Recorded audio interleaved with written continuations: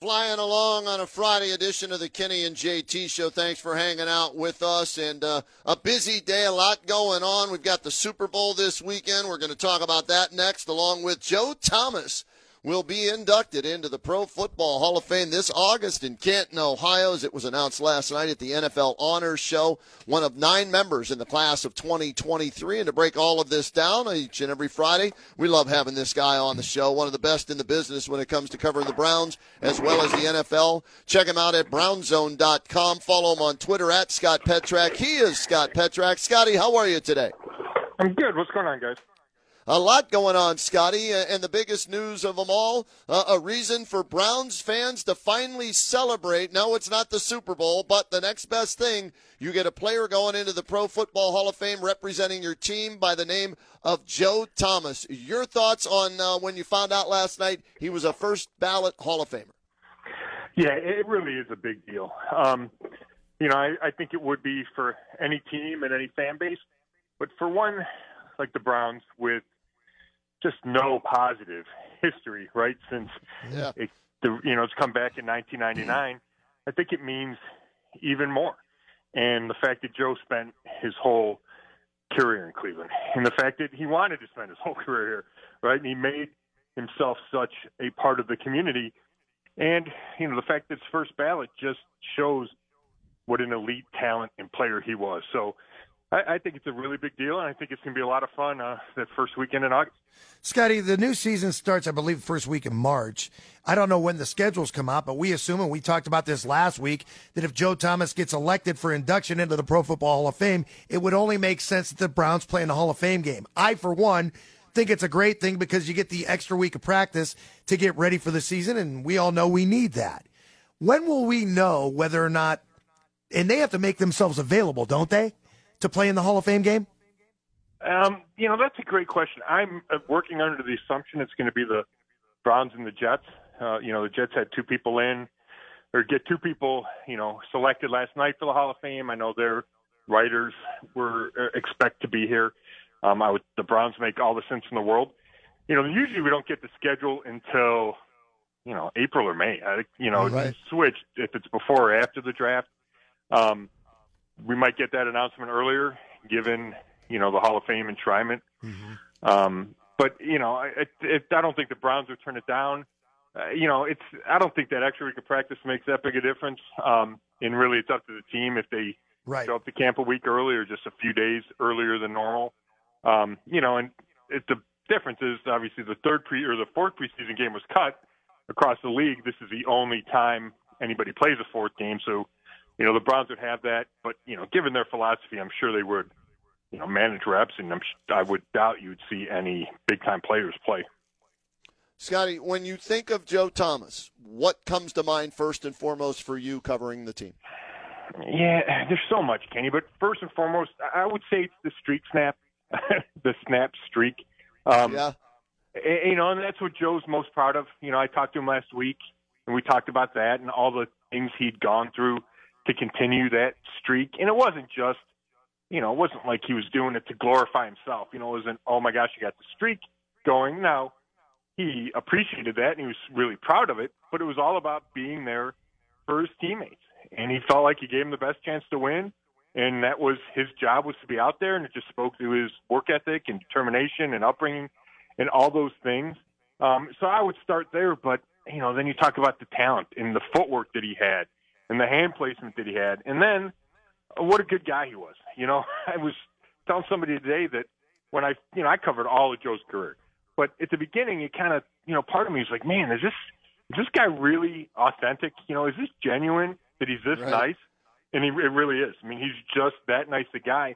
He always made time for everybody. I remember during his career, he would talk like every day to the media. Now, a lot of big-time players talk once a week. He'd be in his locker every day. It didn't matter if he'd answered the same question from 10 other guys. He would stand there and answer it from you and give it thought. He just really is. I mean, I think that's one of the reasons that this is so exciting for, the team and the fans is that he's a guy you can like because he really is that likable. It's good for the team. It's good for the fans. For if no other reason, we finally get a Hall of Fame weekend here in Stark County that's not littered with, and I'm sorry to offend anyone, a bunch of Pittsburgh Steelers fans. Yeah, I mean, I'm looking forward to, because I've never been down to the enshrinement, but right, you've seen other teams, other franchises, and their fan bases, descend on Canton, and the Browns haven't had that opportunity. Ozzie was relatively recent, but Ozzie had such a Ravens tinge to him by then, right? Because he'd spent so much time in the front office in Baltimore that I think that affected his induction a little bit. And that's what's different about Joe. Joe is all Browns, and I think that makes it even more special. I would say that if there's ever a time, and we've seen this in the Rock and Roll Hall of Fame, that there's a guy that was in a band and then he gets inducted as a solo artist, I would say that if there's anybody up for induction twice into the Pro Football Hall of Fame, it would be Ozzie Newsome, because you talk about two separate careers, and you see Ozzie, and we've seen him a couple of times at the Hall. Kenny, were you with me and I saw him at the Hall of Fame? He's representing the Ravens. I mean, Ozzie Newsome, did I call him Ozzy Osbourne? I might have, because I'm thinking of the Rock and Roll Hall of Fame. Ozzie Newsome is a Raven through and through. I don't think he'd ever turn his back on Browns fans, but he is a Raven.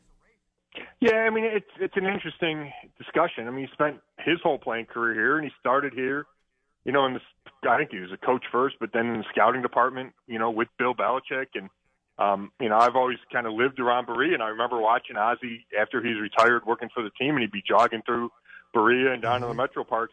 So he was here. I mean, when I was a kid and a teenager, I remember going to the stadium and watching the Browns play and watching Ozzie continue his catch streak, right? So, I don't know if it's sad, because he's had a great career and he's won Super Bowls, and he became, a trailblazing general manager with the Ravens. So I understand why and how that's such a big part of his career. But you're right, there is a whole separate part as, one of the game's best tight ends that was all Browns. And a lot of that is overshadowed. So it's interesting. Obviously, they don't do that where they induct a guy twice, but it's interesting because there are like these two separate paths that he's kind of lived. They don't induct somebody twice because I don't know until now anybody's worthy of it. Yeah, that's have to look and I see. don't know. Yeah. It'd be worth looking up to see if all his front office things are on the plaque. The Hall of Fame plaque. They're probably not. Good point. I don't think so either. Yeah, that's a great point. Scott Petrak, our guest via the hotline. Scotty, you can follow him on Twitter at Scott Petrak. Also, check out his work daily at brownzone.com, talking about Joe Thomas. Last night it was announced he will be part of the class of 2023 for the Pro Football Hall of Fame here in August in Canton, Ohio. And, Scotty, more on Joe. How good must he be to be a first-ballot Hall of Famer when it's hard to evaluate offensive linemen, especially on a losing franchise for 10 out of the 11 years that he played? So how good must he be that he's a no-brainer first-ballot guy? I think it's a great point, Kenny, and it's not just 10 Pro Bowls, right? I mean, those look great on the resume. And, at the 6 first-team All-Pros, to me, is more meaningful. Yep. And I think voters look at that and they think, okay, that's really important and impressive. But if you watched him play, and, we know that players that played with him and against him, and we know front office people that watched him and scouts and all that, he was just at another level. And that showed through all the losing. It showed through all the changes.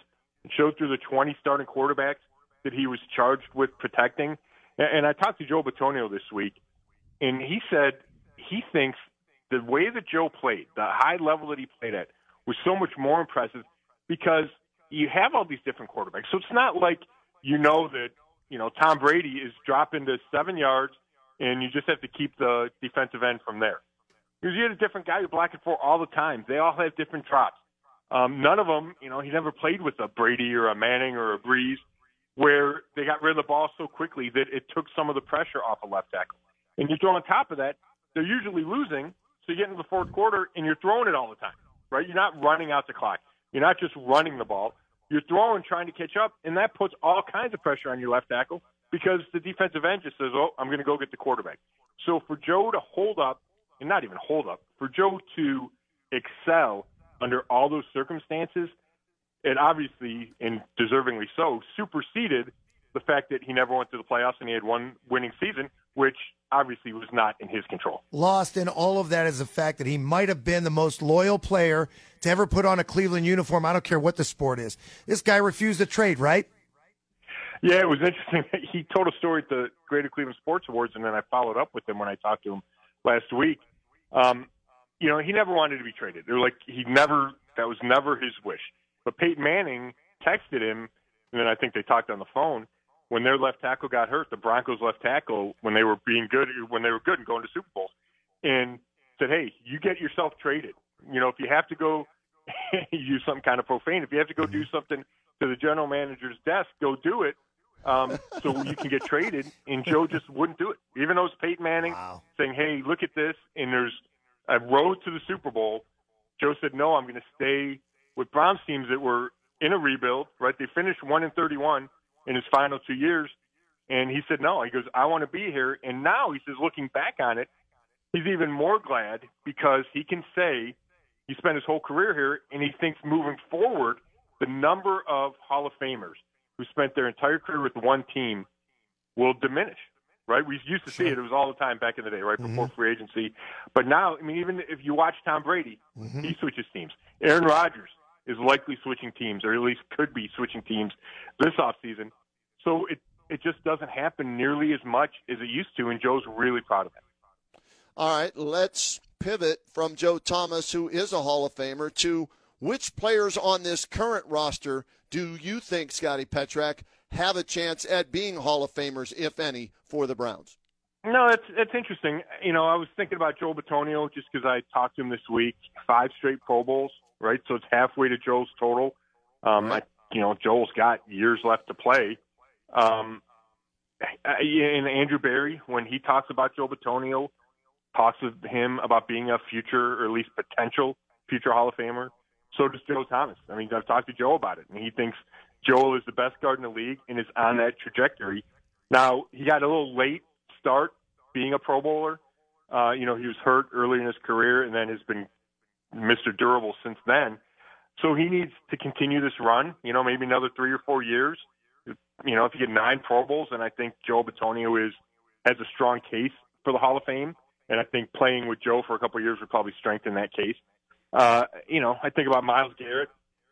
He's got big numbers. He's got huge talent, number 1 pick. He's not there yet, but if you put, if he gets that Defensive Player of the Year or a couple of those, and the Browns start to win, then I think that helps his case. I think you got to keep an eye on him. And then Nick Chubb, he's the best players on this team, and top 3 in the NFL, rushing title 3, 3 years in a row, 3 out of the past 4 years. Nick's on that trajectory as well. If you're the best player at your position for a few years, and I think Nick is in that discussion, then I think it's certainly not outrageous to think, okay, could he be a Hall of Famer? But again, a lot of it's longevity. How long can you do it? Scotty, I don't know what the numbers are going to show at the end of this season, but when we look at the changes in the coaches, not only head coaches, but a lot of these coordinators are moving around too. And one of the other big stories with the Browns last week, Joe Woods gets hired almost immediately by the New Orleans Saints. And it makes me wonder, when you look back at this past season, and maybe the season before that as well, or, what was he here, 3 years, Joe Woods gets hired almost immediately by the New Orleans Saints. And it takes me back to the question, was this a problem of personnel? Was it scheme? Maybe a little bit of both? Because we see these other coordinators, Byron Leftwich. He was an offensive coordinator. I think he won a Super Bowl. He gets fired. He hasn't been rehired anywhere. Why Joe Woods? Why the Saints? Yeah, well, the reason is the Saints is because he worked with Dennis Allen, the head coach. Okay. They were together for a year in Oakland. I think it was 2014. Allen was the head coach. Woods worked for him, so they have a relationship. Allen is going to continue to call the plays. He's a defensive guy. It's going to be his system. But Woods gets to keep that title, so it's good for Woods. It's not quite a lateral movement, but if you get to keep that title, then that's important, when you look at assistant coaches and you look at staff. So, I do think part of it was personnel. I think part of it was Joe Woods. But, he's been a coordinator before. He's won with Denver for a little bit.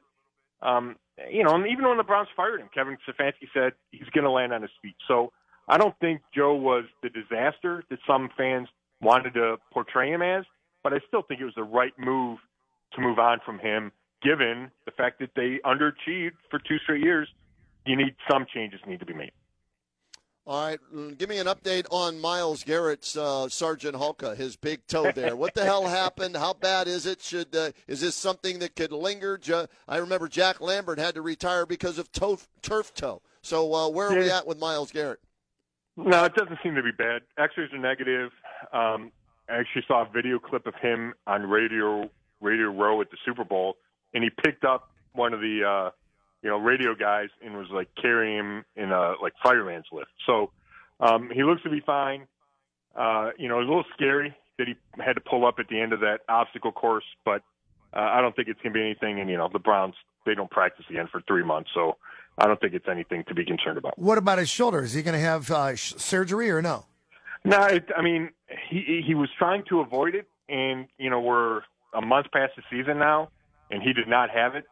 So that leads me to believe that he will not have it and that he was going to be able to avoid it, but I don't know that 100%.